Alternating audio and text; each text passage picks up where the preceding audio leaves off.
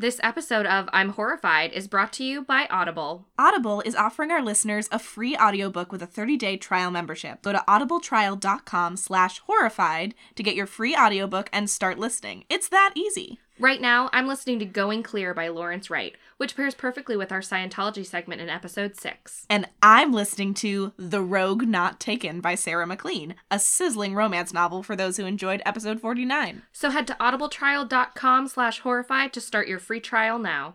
Happy listening!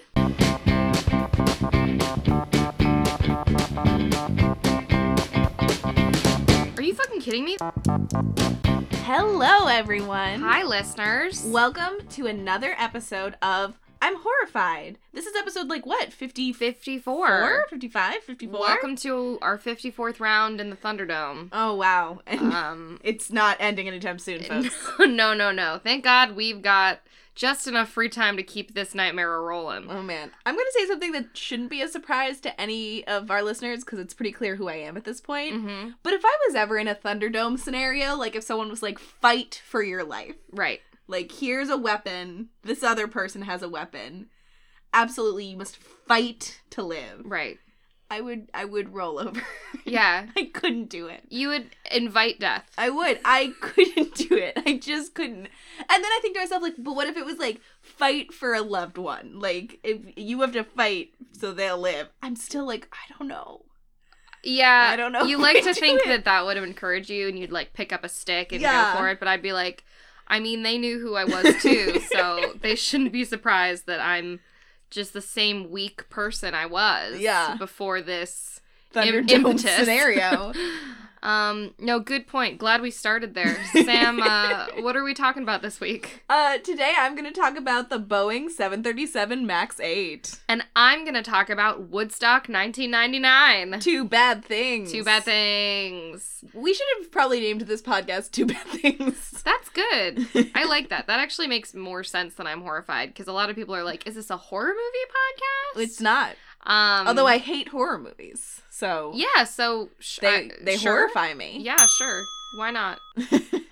I don't care. Listen to our content. Mm-hmm. Absolutely. But Sam, I am interested. I really actually don't know much. I know that this is a hot topic issue. It is. But I've had a busy month at work, so I haven't been reading the quote-unquote news. No, absolutely not. So bring me up to speed. Well, I actually only know this story because of our dear friend and friend of the podcast, Becky Thorogood. Mm-hmm. She, who loves the news. Loves the news, loves all things transportation. Yes, that's true. That's true of her. She's really, trains, planes, automobiles. Tom Hanks. She's interested in those things. Right. So, she told me kind of the basics of this, and then I was like, fuck. So I started researching it, and here we are today. So thank you, Becky. All right, let's do it. No thank you, Becky. So the Boeing 737 MAX 8 is a new series of aircraft designed and produced by Boeing Commercial Airplanes, and it's their 4th generation of Boeing 737. Oh, I didn't know Boeing was a corporation. I just thought that was what you called certain types of planes. No, it's the manufacturer of the plane. Okay. Is Boeing. Cool. So if you're in a Boeing, it was made by Boeing. God, we learn so much on this podcast. We really do. We really do. For this podcast, I was going to try to learn how planes work, and I didn't. No, that's fine. I didn't learn that. So, these babies first debuted, this model of 737, debuted in May of 2017. The first one ever came out, and then they've been slowly rolling out since then. And in the last 6 months, they have been involved in 2 catastrophic plane crashes. Oh, God. I'm horrified. Yeah, so before we get it all the way into this, I just want to talk a little bit about planes and why they are so spooky. I think a lot of people are afraid of flying. About 25% of the population has said that they are afraid of flying. And I think that's because it really combines a lot of big fears. If you're claustrophobic, that's coming into play because you can't escape a small space. Right. If you're afraid of things that are out of your control, once you get on a plane, you really can't do anything. That's scary. If you're afraid of the unknown, how the fuck do planes work? What if you're just afraid of hurtling yourself into the sky, like the bird you never were? Yeah, a full Icarus moment. Right. Yeah, that's a popular fear as well. So I think it's just a cacophony of a lot of bad stuff. And if you are a person who is super afraid of flying, I get it. And this is a bad episode for you, sorry. But if we can get through this together, I'm going to talk to you at the end about how to be less scared. Yeah. I have extremely severe flight anxiety. Yes. So if I can do it, you don't have to. Yeah. That's also true. Yep. I'll do it for all of you. Yeah. You could skip this episode, but I'm going to try to make it. Hey, I'm about to talk about Limp Bizkit in a little while. Come on. I made my segment of the episode. Yes. You could skip 30 minutes in. Join us up in a couple minutes when I start yappity yapping. Alrighty. So let's talk about these 2 horrific plane crashes. Oh god, there were 2. I feel like after the first one, they'd be like, nope, we're not going to make any more of these. Well, okay, yeah. So the first was Lion Air Flight 610, which was a scheduled domestic flight operated by the Indonesian airline Lion Air. I've never heard of it. And it was very popular in Indonesia. Okay, that's why. And it was going from the airport in Jakarta to the airport in Pangkal-Pinang in October of 2018. So very recently. Oh, yeah. And Flight 610 had about 189 people aboard. 181 were passengers, and those were 178 adults, 1 child, and 2 infants. Oh.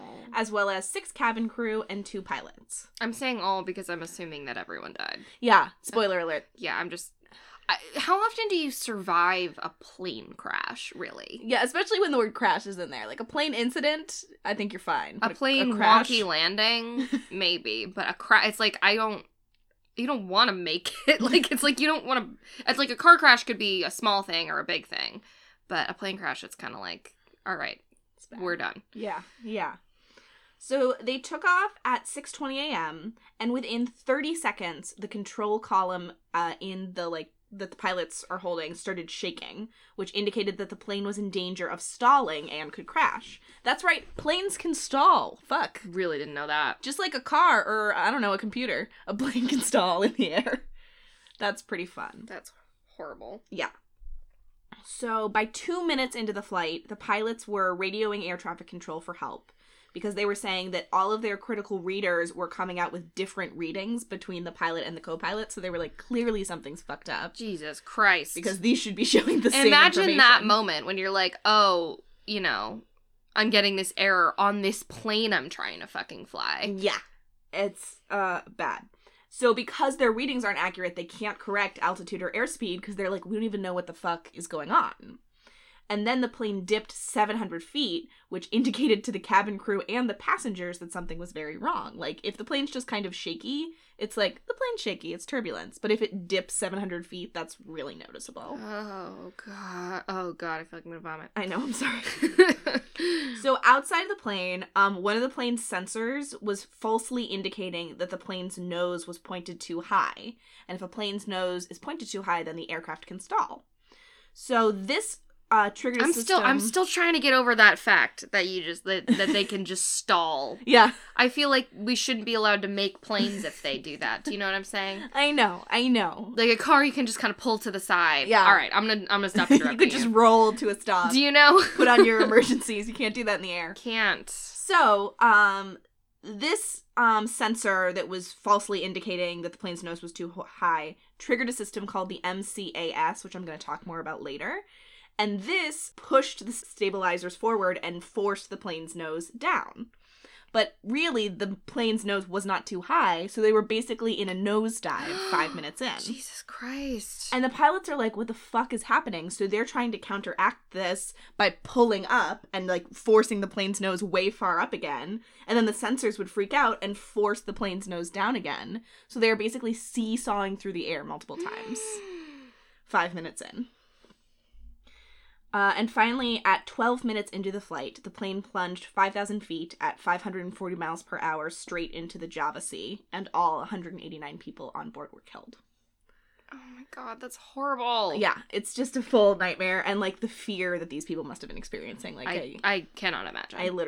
It's awful. So it's a full nightmare scenario, and it's actually the worst crash in the history of Boeing and in the history of Lion Air. Wow. So, two records there. Something that I won't research. Yeah, don't do that. Because immediately my brain was like, well, what's the worst of this? And it's like, Allie, you don't need to know that. No. You and your brain don't need to know. We're good. But, you know, one plane has a nightmare scenario. That is awful, but it's a freak thing, right? Like, this one sensor was fucked up. Oh my god. A nightmare. It will not happen again. Right. That brings us to Ethiopia Airlines Flight 302. Oh, right. The second one you talked about. Yeah. So Ethiopia Airlines Flight 302 was a scheduled international flight, which was going from Ethiopia to Kenya on March 10th of 2019. So, are you fucking kidding me? That was like a week ago. Yes. We're bringing you very hot topics. Oh, Jesus Christ. I really haven't been I have not been reading the news. That's horrible. Okay, tell me about it fast. Okay. The aircraft takes off at 8:38 a.m. with 149 passengers and 8 crew aboard. And 1 minute into the flight, the pilot reports a flight control problem. And then 3 minutes into the flight, the aircraft accelerated beyond its safe limits, and the pilot was requesting that they turn around and land again because he was like, hey, something's clearly fucking wrong. It's 3 minutes in and I can tell, like, we need to turn around. And air traffic control was already diverting other flights to, like, try to give them a clear landing. However, the aircraft then disappeared from radar screens, so they could no longer contact or figure out where this flight was. And it ultimately crashed at 8:44, 6 minutes after takeoff. And much like the last flight, there were no survivors. So a lot of parts of that story are very similar to the story about Flight 610 that we just heard. Flight 302 experienced problems very quickly after takeoff. The pilots were having trouble getting a grasp of where they were, and the plane ultimately nosedived into the ground. But hey, bad stuff happens. That doesn't mean it's the plane's fault, right? No, at this point, I'm concerned about it being the plane's fault. Yeah, so according to a New York Times report, investigators at the crash site of the Ethiopian Airlines flight found evidence that suggests the plane's stabilizers were tilted upward. And at that angle, the stabilizers would have forced down the nose of the jet, and then the pilots would have tried to get the nose back up, so and the stabilizers would have, and again, they would have been seesawing through the air. So, like I just said, this happened, like, last week, 2 weeks ago. This other one happened in October. Both of these investigations are very much still ongoing. But it seems more and more that these planes, and specifically this stabilizer feature on the plane, caused both of these horrifying crashes. So let's talk about how that works. So the Boeing 737 MAX 8 is different than previous generations of the 737 because the engines of the MAX 8 are placed higher and further forward in relation to the wing. And because they're like that, it destabilizes the pitch of the aircraft, which is basically like how far forward it points. Right. So this is bad, but the people at Boeing noticed that this was happening.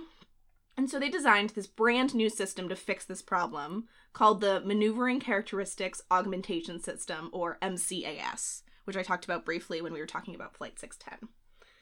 But basically what the system does is that if the 737 MAX's nose pitches up higher than usual, which could lead to a stall, the MCAS senses this and lowers the aircraft's nose to avoid the stall. But if the sensors are wrong, though, the plane pretty much crashes. And that is bad enough, but there are two other bad things. Number one, this is a single point of failure system. So think about when I talked about the Challenger, those O-rings, and how if those O-rings got fucked up, there was nothing anyone could do. There were no backups. There wasn't a bunch of O-rings that would slip into place. Exactly. That's the same scenario here. Like, if this gets fucked up, if one of the sensors are broken, there's, like, no backup that, like, the plane notices, oh, my sensor's broken. I see now. Let me fix it. I just feel like if we're gonna hurl ourselves into the air, every single thing has to have, like, 4 backups. I know. Or and most don't of them do. And most of them do. But this was a brand new thing, and it didn't. And then the even worst part that I think is that the pilots were never trained or briefed about this new system. So when all of a sudden the plane is taking a nosedive, they couldn't even think like, oh, the MCAS system is fucking up, because they didn't even really know what that was. They were just like, the plane is going into a nosedive for a reason I don't understand. Right.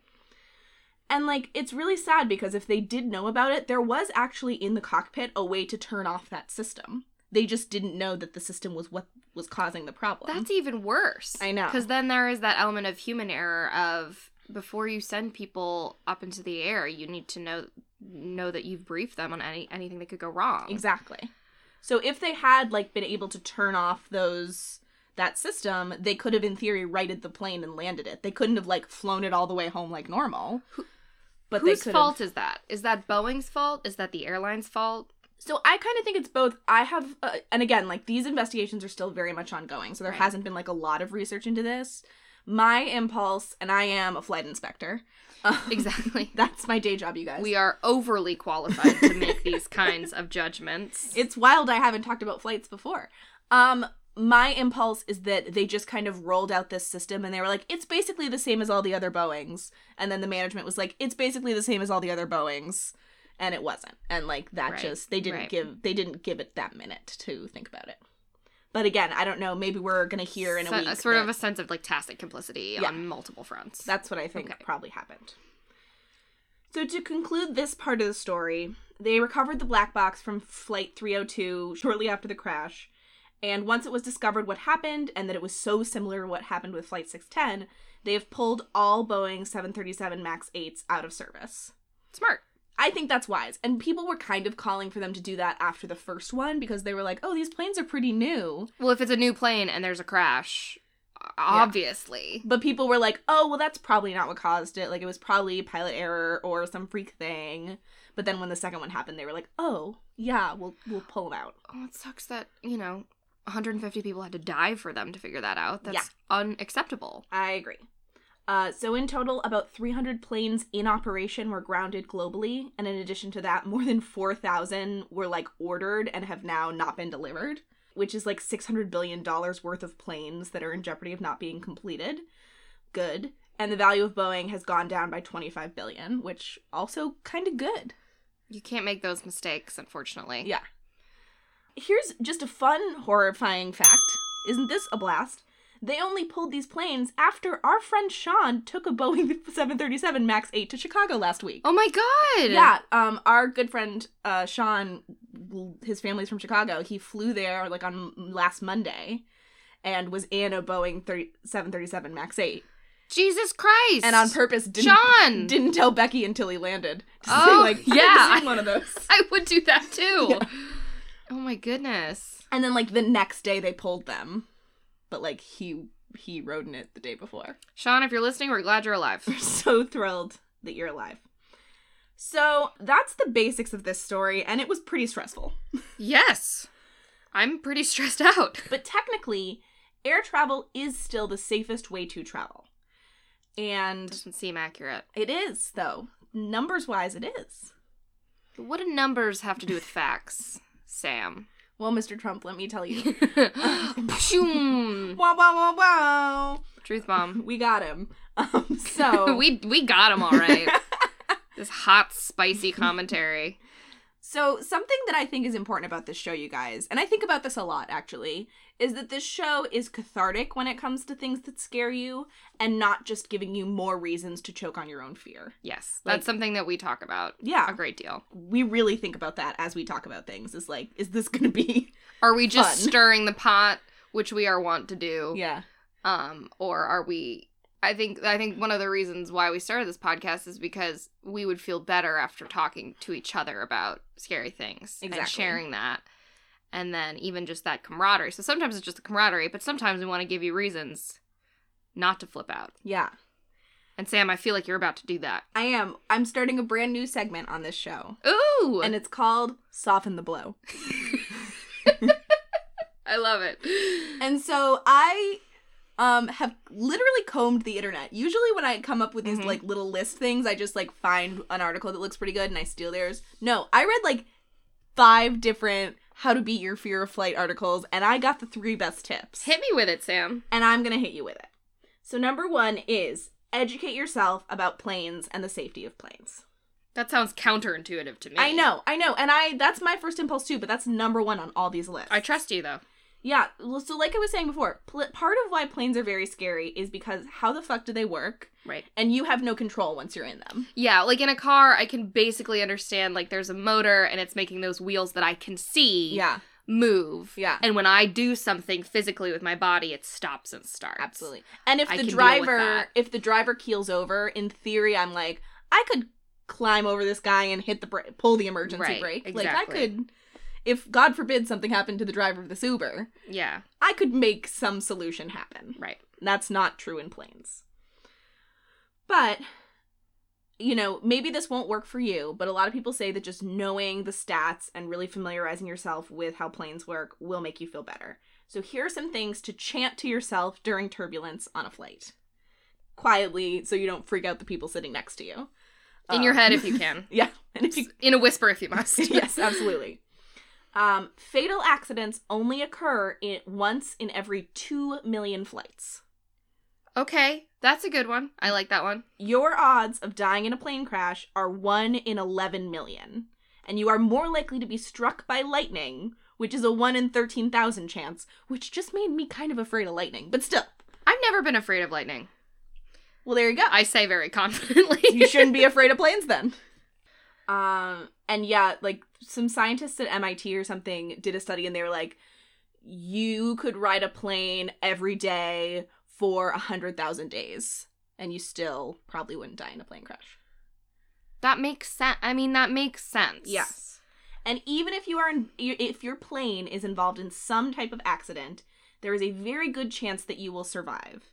The National Transportation Safety Board estimates that there's a 95% chance of survival in a plane emergency based on a ton of studies of past commercial aircraft accidents. So I was wrong before. Yeah, so basically what I think is a lot with the Challenger 2, systems in a spaceship or in a plane have a lot of backups built in, more than a car does. Because a car, right. It's like, hit the brake. If you can't hit the brake, pull the emergency brake. If you can't do that, run into something that seems soft. Yeah, veer off the road and you'll probably survive. Exactly. In things that get you into the sky, they have to put 100 more backups on everything. So if, God forbid, even if, this is the next one, even if, an engine fails, a plane can fly safely with just one engine, and it can land safely without any engines. Literally, if both your engines fail, your pilot can still safely land the plane. And I believe that. Yes. I believe that when you say it. Though I have to say, whenever they're doing the thing and you see the video where the slide comes out, yes, I'm always like, I wouldn't get there. As the slide's coming out, I would rip off a piece of something on the plane and beat myself to death with it. I would just be like, and everyone's like, no, we're gonna be fine. And I'm already just fully tapped out. I respect that. But no, you're right. And I think that scene in Say Anything. I don't know if I've seen Say Anything. What the fuck? Wait, hold on. Well, that's... What? I'm horrified because that's a fantastic movie. I believe you. Everybody roast Sam on Twitter, please. Until she watches it. We'll watch it together. It's fantastic. Great. But John Cusack's love interest, he's so charming in that movie. Does he hold up the boombox? That's the one! In your eyes, but up out of the light, the heat. You never wanted the context for that? No, I was good with just that scene. It's an excellent movie. Okay. I don't know what to say, but... I mean, I do know what to say. It's an excellent movie. But so she's very scared of flying, but she's going to college in London, and he goes with her, and he's doing this mantra to her, most crashes happen during takeoff or the first 30 seconds or whatever, and they're counting down, and when they get to 30, the movie ends or something like that. It's something cute. Cute. She's wearing a very nice 80s hat. Nice. So it's kind of making me think of that. It's it's probably not gonna happen. Yeah. And I read another interview with a pilot, and he was like, the thing about turbulence is that it's 100% normal, and pilots think of it as an inconvenience. The reason they avoid turbulence is because they don't want to spill their coffee. Right. Flying through turbulence is actually fine. And he compared it to you know how if you're driving down a road in the winter and it's bumpy because of the potholes, and you're like, fuck, this is annoying, but you are not afraid for your life or the life of anyone in your car. He's like, that's really what turbulence is. Right. To a pilot. I didn't really know that. Yeah, so that's actually helpful. Yeah, I'm always like, turbulence, because it's bad, because bad is happening. But they're just we avoid it because it's annoying. Yeah. But it's in real life fine. It doesn't really mess them up that much. That makes me feel better. Right? That made me feel better, too. So, in a catastrophic situation, still probably you're okay. Keep chanting that. And also, a fun fact that I found is that if you can, buy a ticket towards the front of the plane, it won't be as bumpy up there. The back of the plane is where it's bumpier. Yeah, rich people get to be calm. Yes. The end. Well, this feels like it really connects with our story about the college bribery scandal. Stress eat the rich. I love that. Tip number 2. One was so involved. I love it. I'm so glad that there's 2 more. Yes. Distract yourself. Right. The best thing you can do when you're freaking out on a plane is just to focus on absolutely anything else. Like our podcast. Yes. Download 18 episodes of our podcast that you're most interested in. I listened to The Dream all the way from Los Angeles. Exactly. Here are my favorite ones from websites, and my favorite was this one, which like a British pilot gave, and it was clench your butt and just keep clenching it. So just like focus, just be like clench, clench, clench, because the more you're thinking about clenching your butt, the less you're thinking about the turbulence you're going through or the takeoff or the landing. Right. And they're like, that's like the easiest one to do, is just like clench your butt as hard as you can and then clench it harder. And I was like, I respect you, British pilot. Another good one that someone suggested was get like a pen and a piece of paper and write your name with your non-dominant hand and keep going until it's as beautiful as with your dominant hand. That's a good one. Yeah, because like it has to be something that's easy to do over and over, but like takes all of your attention. And then the third one is download a meditation app and just bump it loud as you can. Guys, ASMR. Yeah. Which some people have been like, cover ASMR on a Horvat. And I'm like, I watch it every single night. I don't watch like the food ones all the time. I don't watch like some girl eating an entire cake. But I love ASMR and I stand by it for anxiety. And I don't love ASMR, but if it works for you, hell yeah. I love it. Well, somebody was like, well, I don't like mouth sounds. I'm like, it's not all mouth sounds. Being discriminated against. So yeah, if you can download like Headspace and just like as loud as you can, make Headspace. it, the yogi is like, and now you're in a field, and just you're like, yeah, I'm in a field, and the grass is very green. It's about 3/4 of an inch. Like, just get in it. Sometimes something I often do is listen to things that I've heard before. So I listen to comedy stand-up routines or like, comedy shows or something. For some reason, I just want to listen to those, or like an episode of The Office or Parks and Recreation that I have seen a lot, and I like follow along with it, and that's something that works for me. It's sometimes it doesn't work, and sometimes it doesn't, unfortunately, but it's something that really helps. Like just trying to make yourself calm by like not like tuning out everything else is not gonna help. I mean, it might help you, but like you have to tune into something very specific. Get really invested in something.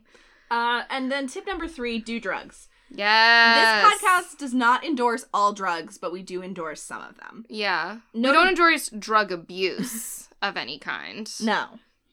But here are some notable ones for the plane. Have a drink.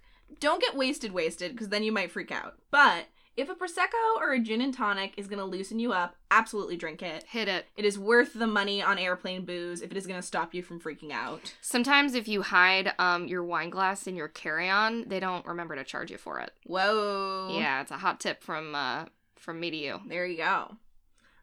Here's another tip. Take a little NyQuil or an Ambien, because if you can sleep through this whole flight, hell yeah. I feel like, though, I've never taken Ambien, but I feel like I would be the kind of person to go with, like, full Kristen Wiig if I took Ambien on a flight. That is the fear. But that is a good one. Yeah. Just knock the fuck out. If you can do that, if you don't have to be anywhere immediately after your flight. Yeah, do it. Go to bed. If you have a pal who can kind of carry you off. Yeah. As Chris often does for me. Absolutely. Tip number 3, pop a Xanny. Talk to your doctor about the fact that you are getting so anxious on planes. Sometimes I get nervous on airplanes. Yes, I could not get through any flight without Xanax. Yeah, for real. Like, don't feel bad about, like, taking it. Take it if it's going to make you feel better. Yeah, snap it in half, rub one of the halves against your teeth. Just snort it up. Chase it with a Pinot Noir. Don't do any of those things. But definitely get some Xanax if you need it. Yes, don't mix. Yeah, don't mix. Don't do that. I've never done that before. I know you I really can't say that you should do that, but that is... No, I'm not going to say that. You shouldn't do that. That's all. You shouldn't. You shouldn't. You shouldn't. Any doctor would tell you not to have wine and Xanax together. Yes. Moving on. And that's it. End of sentence. And then the thing that I want to say is, like, if you're getting on a plane and you're like, I shouldn't be nervous, like, I'm going to be fine, I don't need to freak out, I'm okay. And then you get on a plane and you're nervous and you're freaking out and you're not okay. Don't feel bad or weird about doing any of the stuff I just mentioned. Yeah. Like, buy that glass of wine. Don't feel weird that it's a brunch flight. Like, just do it. And it's embarrassing sometimes. It's hard for me to fly with people who I don't know very well. Mm-hmm. Or, I have to... For me, it's like, I have to plan on freaking out. Yeah. Like, I have to understand, like, it's not my fault. It's not bad. I'm not bad. But I'm probably going to have a low-scale anxiety attack. Yeah. And that's just something that I need to make my travel partner is aware of. Yeah. And let them know that they don't need to, like, panic or tell somebody, or just, like, you know. And also, if you're traveling with somebody, let them know if you can figure out what would be best for you. Like, if you want them to hold your hand, if you don't want them to, if you want them to get you water, if you want them to acknowledge it or not acknowledge it, or if a seat is going to be better for you. Absolutely. Ask for what you need. And don't, minimize your anxiety for other people's comfort. That's Absolutely. A good rule for life. Yes. But especially on planes, because everyone's snapped out anyways. Yeah. Even the least upset of people are going to be snapped out. So that's it, Horror Honeys. The next time you're on a plane, do not think about the Boeing 737 MAX 8. Don't think about all that stuff we just told you about. Think about all the ways that I just softened the blow. Try your best not to be horrified. Listen to our historical episodes. Yeah, that's a good one. Not current ones. Don't listen to those. Yeah. I'm trying to think of ones that would be triggering, even on a plane. Like, even if I was on a plane and I was listening to the one that you did about the Cascadia subduction zone, I think that would still freak me out. Yeah. I need, like... Definitely don't listen to the Challenger. Definitely not that one. No. Maybe the Fermi Paradox? No. Too close to the sky. Too close to the sky. Fair enough. I'm thinking, Bloody Mary. Bloody Mary. Perfect. Any of our Mary episodes. Listen to all the Marys on repeat. Yeah. And I believe in you guys. You're going to be fine. You're going to be fine. I hope you're listening to... I hope, like, this just landed and you're like, oh, yeah, like, new episode of I'm Horrified for my flight. I'm so excited. And we just fucked you up. Oh, my God. I'm so sorry. Hey, Horror Honeys. We hope you're enjoying the show. If you are, we hope you'll subscribe and leave us a review on iTunes, Google Play, or wherever you get your podcasts. And follow us on Twitter at I'm Horrified Pod. Your support means the world to us. And if you're not enjoying the show, why are you still listening? Maybe you do like the show. I hope if you're listening to this on a plane, you are fast forwarding to our next segment. Which is something totally different, and actually is a great thing to listen to on a plane because it's such a dumpster fire, but it can happen completely on land. Thank God. So, let's get into it. So, the origins of this story. We mentioned on Twitter a while back that we did a guest episode on a wonderful anime enthusiast podcast called Are Weeb There Yet? Yes. Hosted by three pals, one of whom is my college improv teammate, Mr. Patrick Dugan. Woo! So this was Pat's suggestion, and I cannot thank him enough for it. So I'd just like to say on behalf of everyone, thank you for your service, Pat. So Sam, you valiantly covered Firefest on this podcast several weeks back. And since we released that episode, 2 major content platforms have released long-form documentary exposés on the topic. I'm How interesting. Journalist. I would like to take a minute from your segment to congratulate myself.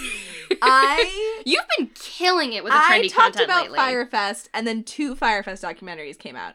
I talked about Elizabeth Holmes and Theranos, and now HBO is coming out with a new Theranos documentary. Didn't they just do it, or was that CBS? I don't even know, but...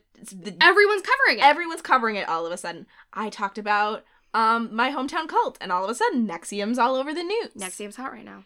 So, I mean, I don't want to say, Pulitzer Prize Committee, where are you? All I'm trying to say is, where is the money for our genius? Yeah. A long-awaited answer. No, that doesn't make any sense.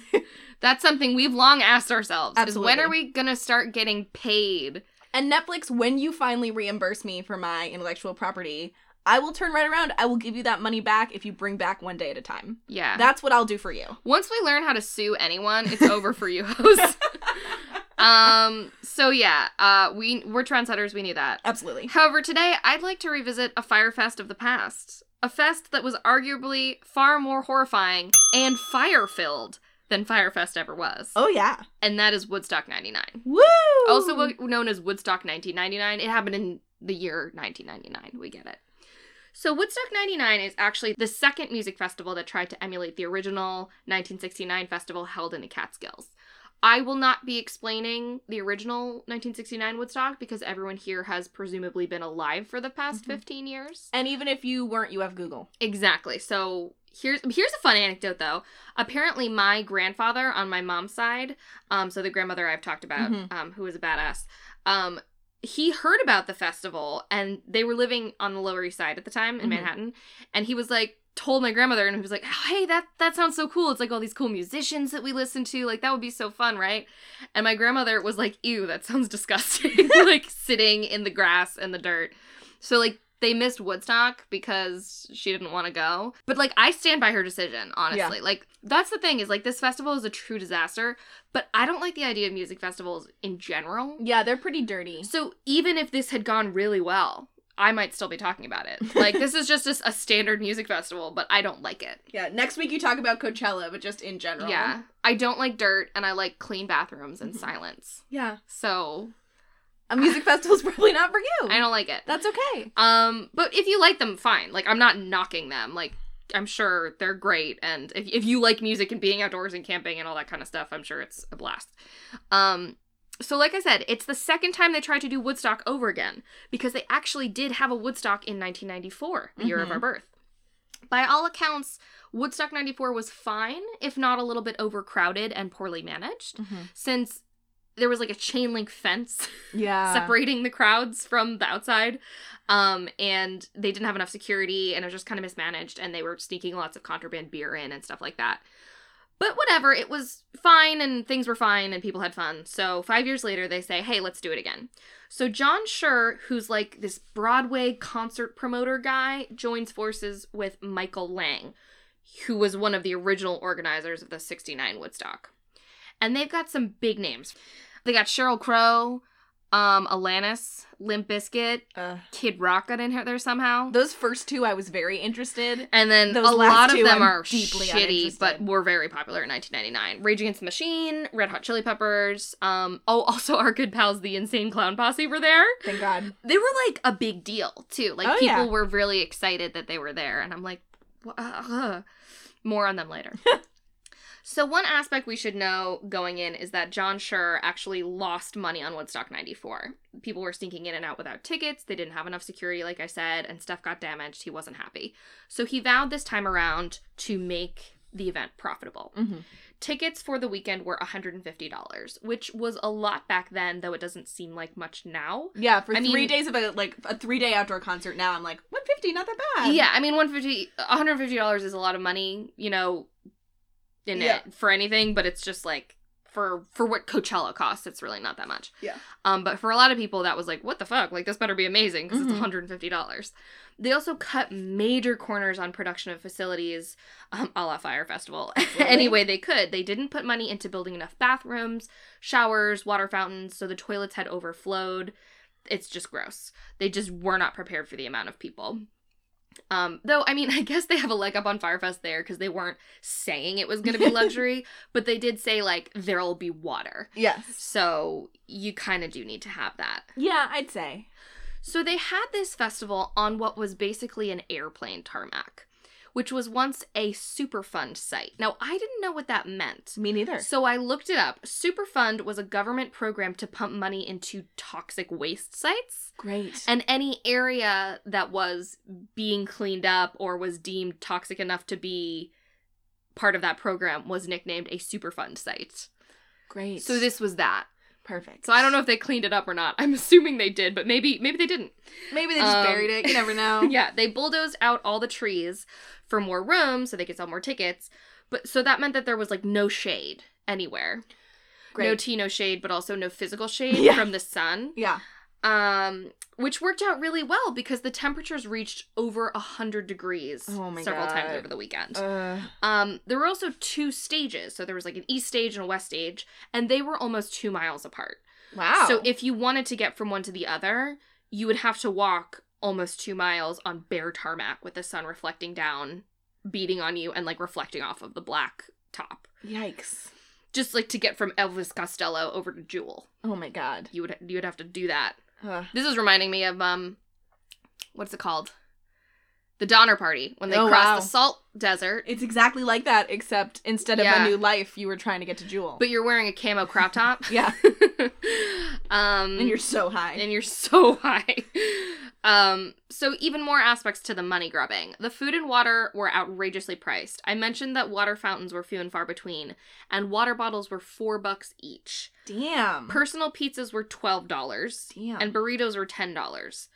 So again, this is 1999, so that was even more back then. And it doesn't surprise me when I go to, like, a hockey game or a concert and I have to pay $15 for a beer. Yeah. you kind of know going in, like, obviously they're going to charge you an insane amount. Like, Disney World water bottles are probably $8. Do you know what I mean? Like, it's shitty, but you know they're going to do it. So you just kind of have to plan for it. But, like, I don't have to nourish myself for 3 days. Exactly. When I go to the TD Garden to see a concert. Yeah. So because of this, people started breaking into trailers and looting for food and water. They also broke open ATMs to get cash out. Oh, Jesus. And you know what? I get that. Yeah. Like, if I haven't had a snack in 4 hours, I'm ready to commit a crime. Absolutely. Any crime. Yeah. Violent crime. Absolutely. Whatever. Tax evasion. So they also broke apart the water fountains that did exist so water would shoot out. So they could get it faster, which caused a huge mud pit. Classic. Which they had at the 69 Woodstock, but it was, like, more romantic in the 60s, I guess. Yeah. I disagree. It probably came from, like, rain and not, like, a lack of fresh water for the people. The tears for the Vietnam War or something. Oh, God. Okay, so what else is going wrong here? The police really didn't have a handle on the situation at all. There were local police and about 500, like, New York Stadies who were paid to be there. And then there was supposed to be a team of volunteer paid security to support them. So not police, but security who they had paid to be there. But they paid them really poorly and they didn't give them any meal breaks or water or perfect shelter or anything like that. So they're going to do a great job. So most of them left. Yeah. Most of them just disappeared into the crowd. I think we've all been there at our place of work, right? Absolutely. It's like, I haven't had lunch yet today. Like, I'm leaving, and if you have an air-conditioned break room for me, call me and we'll see if we can figure it out. But a lot of them just left. So a bad vibe is going around. People are thirsty and hot and unbathed, chewing on a $12 pizza, but they just want to see their favorite band. Yeah. Well, in a lot of ways, the bands didn't really help matters. Oh, no. ICP, as we talked about before, love that episode. God, listen to that on a plane. They started throwing $100 bills into the crowd, which incited violent riots as they laughed from atop the stage. Oh, God. Now, that's pretty awful, but I have to applaud them for staying vigorously on brand there. Kid Rock encouraged people to throw their plastic water bottles on the stage as a protest of the high prices. However, I don't really see how that does that. Yeah. I would have kept my water bottle and then filled it with the water from the mud pit. You gotta do what you gotta do. Tried to filter it. Limp Bizkit's performance was interestingly layered. I will explain how. So, during their set, Fred Durst was quoted as saying, "People are getting hurt. Don't let anybody get hurt, but I don't think you should mellow out. That's what Alanis Morissette had you motherfuckers do. If someone falls, pick them up. We already let all the negative energy out. It's time to reach down and bring that positive energy to this motherfucker. It's time to let yourself go right now, because there's no that motherfucking rules out there." So that's like a lot of mixed messages. It's like, I want don't be mellow. Tattooed on my body. But you gotta chill a little bit. But not too much. But then during their song Break Stuff, Durst encouraged the crowd to break stuff. That makes sense. And they did so. That was nice of them. They agreed. To listen to him. So they started, like, pulling wooden panels off the stage and, like, fighting each other. So, thanks, Fred Durst, I guess. I would not have had fun at this concert. I rarely have fun at any concerts where I can't sit down. Honestly. Like, I go to, like, the most hipster concerts. Like, I'm at a Father John Misty concert, and the people in front of me stand up. So, like, everyone has to stand up. And I'm like, I'm exhausted. So during the Red Hot Chili Pepper set, things got even crazier. Yeah. There was an anti-gun nonprofit who handed out candles and lighters earlier in the day to be used as, like, a vigil during one of the Chili Pepper songs. I think it's Under the Bridge or I don't remember that song. That's a pretty popular one. It's like, Under the Bridge. I'm not. Oh, is that it? Where I That's their song? Under the Bridge, yeah. I didn't know what that was called. Yeah, Under the Bridge. So, they were supposed to be used during a visual of that very popular song, that I totally knew was popular. Absolutely. Great. So people started lighting those candles and making tiny bonfires with them. Great. So I don't think that was the intended use. No, I bet not. I won't speak for that nonprofit. But so they started, like, using pieces of the fence and scattered plastic water bottles as kindling. Great. And at one point they even set an audio tower on fire. So, yeah. And I think they set a car on fire. Yeah, I think a truck came through the crowd at some point. Oh my god. I'm sure Flea was naked the All whole time. All good stuff. He was naked. Yeah, I'm confident There's he was. pictures of that. I didn't even include that because I was just like, where's that going to go? He's naked a lot at their concerts. He loves being naked. Yeah. I don't know why, but if I mean, was fine. a super successful member of the Red Hot Chili Peppers, I'd maybe be naked at my concerts. I can't say what I would or wouldn't do if that was my life. Yeah. Okay, let's change our tone here for a second. There are a few truly awful and deplorable things that happened during Woodstock 99. Skip ahead like 5 minutes, just content warning for sexual violence if you need to do that. So there was a pervasive attitude of anger and violence towards women present at Woodstock 99. I mean, ICP was there. It's like ICP was there, fucking Kid Rock was there, Yeah. like, Limp just Bizkit. shitty, annoying men were all around. Yeah. So I'm not surprised. But things got extraordinarily out of hand. Nearly every female singer, as well as a lot of concert goers, were pelted with heckles yelling, "Show us your tits." Like, that's all they said the whole time. It was very, like, aggressive, angry, misogynistic chanting. Imagine listening to Who Will Save Your Soul and wanting to see her tits in that moment. And I don't not want just that. think about the stories of the people that you see every day on the bus. Exactly. What the Very fuck? confusing. And some of the Woodstock promoters put pictures of naked or topless women on, like, Woodstock99.com or whatever it was. So they put it on the internet without their consent. Ugh. More disturbingly, there were multiple instances of sexual violence during the festival, including gang rapes that happened in the mosh pit Oh my god. that people saw. Like, Yeah. it was truly horrific. And there wasn't nearly enough security to adequately handle these situations for obvious reasons. And although 44 arrests were made, only one man was convicted of sexual violence. Ugh. So overall, there just seemed to be this really angry, shitty attitude that was there from the very beginning. Mm-hmm. And it was very far away from that peace and love vibe that everyone describes from the original Woodstock. And that's obvious. Like, it was a capitalistic, Mm-hmm. you know, branded event rather than a bunch of people, like, going to the woods to watch Jimi Hendrix play the Star Spangled Banner. Yeah. MTV host Kurt Lauder was there covering the event and was quoted as saying, "It was dangerous to be around. The whole scene was scary. There were just waves of hatred bouncing around the place. It was clear we had to get out of there. It was like a concentration camp." All right, that seems a little too far. That's a little extreme, Kurt, but still really bad. I mean, for like a 25-year-old white host on MTV, maybe it is like a concentration camp because that's his life and his truth. Yikes. To get in, you get frisked to make sure you're not bringing in any water or food that would prevent you from buying from their outrageously priced booths. You wallow around in garbage and human waste. There was a palpable mood of anger. So that sounds awesome. Yeah. Sounds like a good time. Promoter and organizer John Schur was quoted after the fact as having said, "I'm bummed big time." I bet you are, John. There's more to that quote, and I'm choosing not to read it. Oh my god. History looks back on it as a massive fuck-up fueled by capitalism and misogyny and expensive water bottles. I would categorize it as a larger, though less hysterical, failure than Fyre Festival. Yes. And that, my friends, is the story of what the San Francisco Chronicle labeled "The Day the Music Died," Woodstock 99. Is that what that song's about? Yes. I don't know. I think that's probably made before 1999, but I could be wrong. So Oh, wow. that's that. Thanks, Pat Dugan. Thanks, and again, no thanks. Thanks and no thanks. Wow, what a story. It's insane. What a story. I'm so glad Lilith Fair existed.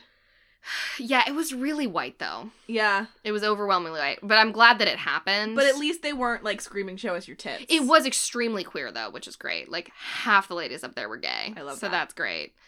Just, like, we need imagine- another one that's more intersectional, Yes, I think. absolutely. I'd be Imagine happy being for that. Alanis and, like, wanting to go up there and sing, like, "I see right through you," and then they're like, "Show us your tits," and you're like, "Are you even listening?" Gross. Imagine her having to, like, go past, like, the talent dressing rooms, if they even had those, and, like, ICPs in there, and you're like, "I'm fucking Alanis Morissette. Yeah. I'm the queen of Canada." Flea is naked in front of you, and you're just like, have to accept it. "This is just my weekend." No fun at all. No fun at all. No fun at all. This episode was bad. This wasn't good. Not our best work. That's not what I meant. I thought we both did that's amazing. what I meant. I think that we're both untalented. Don't say that about my friend. I thought you were going to say, don't say that about me. No. Say that about you. Don't say it about me. I'd rather you didn't, but But I won't tolerate you talking about my friend that way. Exactly. No, we're both good at what we do. But these were sad. But we harmed you today. Yeah, sorry about that. So, sorry. Go get a Xanax prescription and stay horrified. Stay horrified.